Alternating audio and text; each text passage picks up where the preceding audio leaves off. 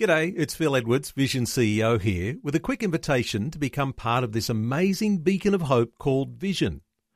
Together we can put our love into action to help people of all kinds build or rebuild their lives on the truth of God. Please consider the part you can play during our upcoming Visionathon appeal, remembering that it's your support that makes Vision possible, including this podcast. Audio on demand from Vision Christian Media. Foundations. The Pharisees, they are livid with this. And the first thing they do is they say, the only reason that Jesus can cast out these demons is because he's using the power of the prince of demons, Beelzebub. Yeah. Foundations. Understanding the Jewish foundations of our Christian faith. With Robbo Robinson and Mandy Warby. What does it mean to blaspheme against the Holy Spirit? Is it something clearly explained in Scripture, or is it something we might be unwittingly doing that could condemn us forever? Like most everything else in the Bible, context is the key to our understanding. That's what we're going to be exploring today on Foundations. It's funny, isn't it, when you think about the unforgivable sin, and yet you could actually talk to quite a few people and say, what is the unforgivable sin? And you'd probably come up with quite a few different conclusions. Mm-hmm. And none of them very, very clear. Yeah. You kind of think we kind of need to nail this down because we don't want to commit the unforgivable sin. Well, that's right. We don't want to die being unforgiven. No. So if we're committing that unforgivable sin and maybe not even realising it. Yeah. So what does the Bible say about this? This is what would you say would be? Have you any idea of what you think the unforgivable sin is? There's been lots of different theories over the years. I mean, for me, the thing that I've always sort of come back to is just the idea of rejecting the Holy Spirit. So ultimately, the Holy Spirit's wooing us to come to Christ and to surrender our lives to Him. If we reject that, and we repeatedly reject it and ultimately die in that state of rejecting the Holy Spirit, well then that's the unforgivable sin. We've died without our sins being forgiven. Yeah, I can remember always hearing that the one thing you could never be forgiven of would be to commit suicide because you're not allowed to murder, so therefore if you murder yourself, well, you've just committed this heinous crime against yourself, no time to repent because, you know what I mean? So therefore, and I always kind of equated that, well, maybe that was the unforgivable sin against the Holy Spirit, but I've never seen that in Scripture. It just seemed to be something that was taught. I think it's just, it's been something that's been passed down, and I think, to be honest, possibly the origins of it is actually around trying to scare people out of doing it. Like say, don't commit suicide because that's the unforgivable sin. But I don't believe there's anything in Scripture that would back that up. Not at all. So this is why it's really important that we have context right before us so we actually know what Scripture says, so that we don't sort of make things up out of thin air or because it sounds like it might be true.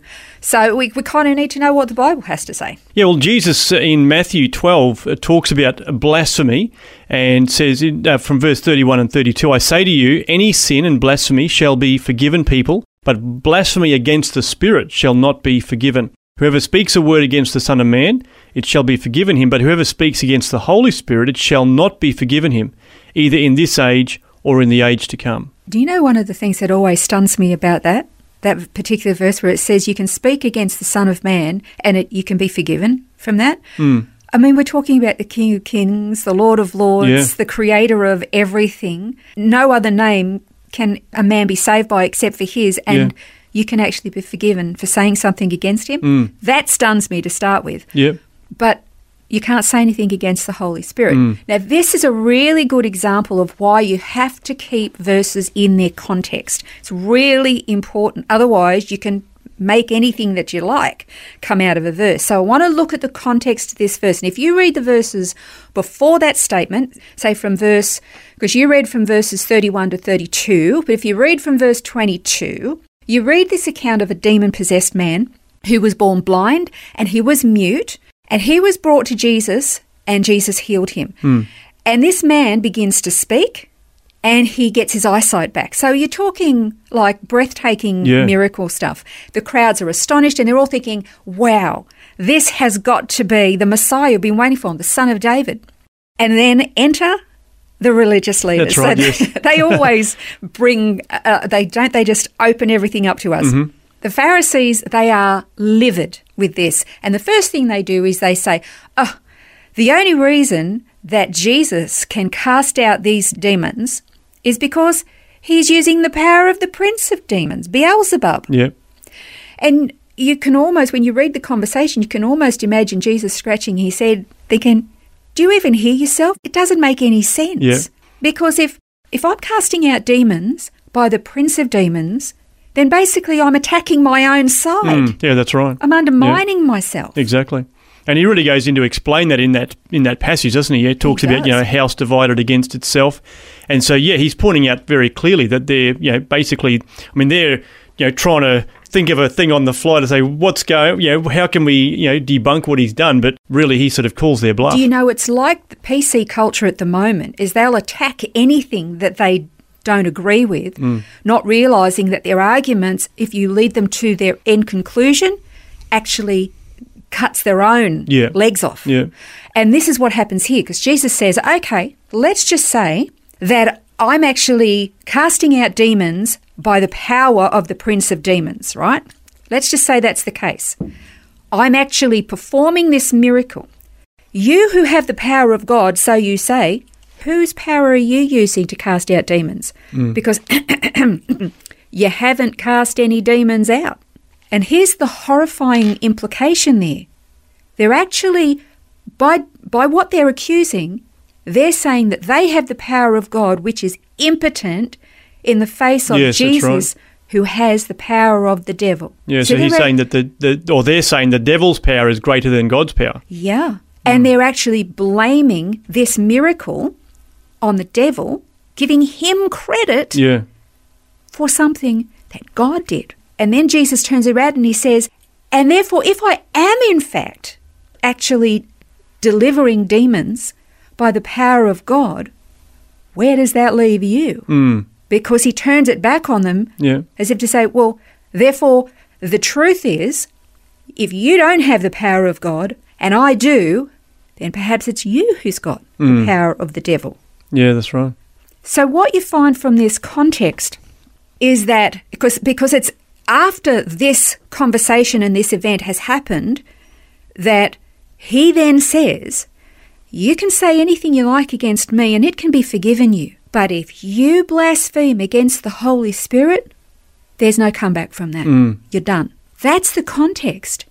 Actually saying that God and his power is actually of the devil. Now, converse of that would be to say that when Satan is doing something, trying to give God the credit for it. Yeah, that's right. So the same thing applies there. So that's like, that's a really horrifying prospect. And there are some implications as well, because there is a parable that we're going to look at next time. There's not much time to unpack that now, about many people who are going to do things in Jesus' name. And then Jesus' response is shocking.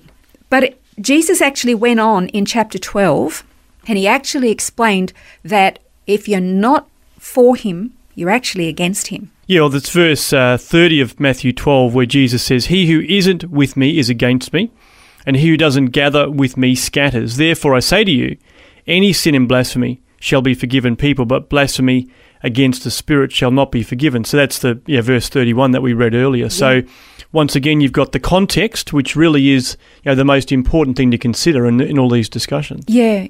Now, this came about from an article that I read from the Israel Bible Centre, Dr. Nicholas Shasser, who I've mentioned before. Really, really great stuff.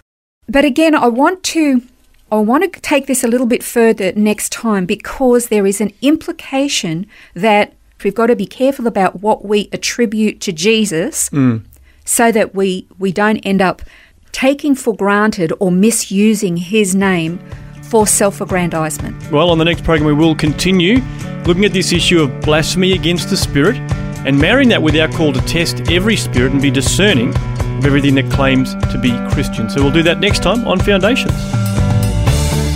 This has been Foundations, a look at the Jewish foundations of our Christian faith. For study notes, resources and more, see vision.org.au/foundations. Thanks for taking time to listen to this audio on demand from Vision Christian Media. To find out more about us, go to vision.org.au.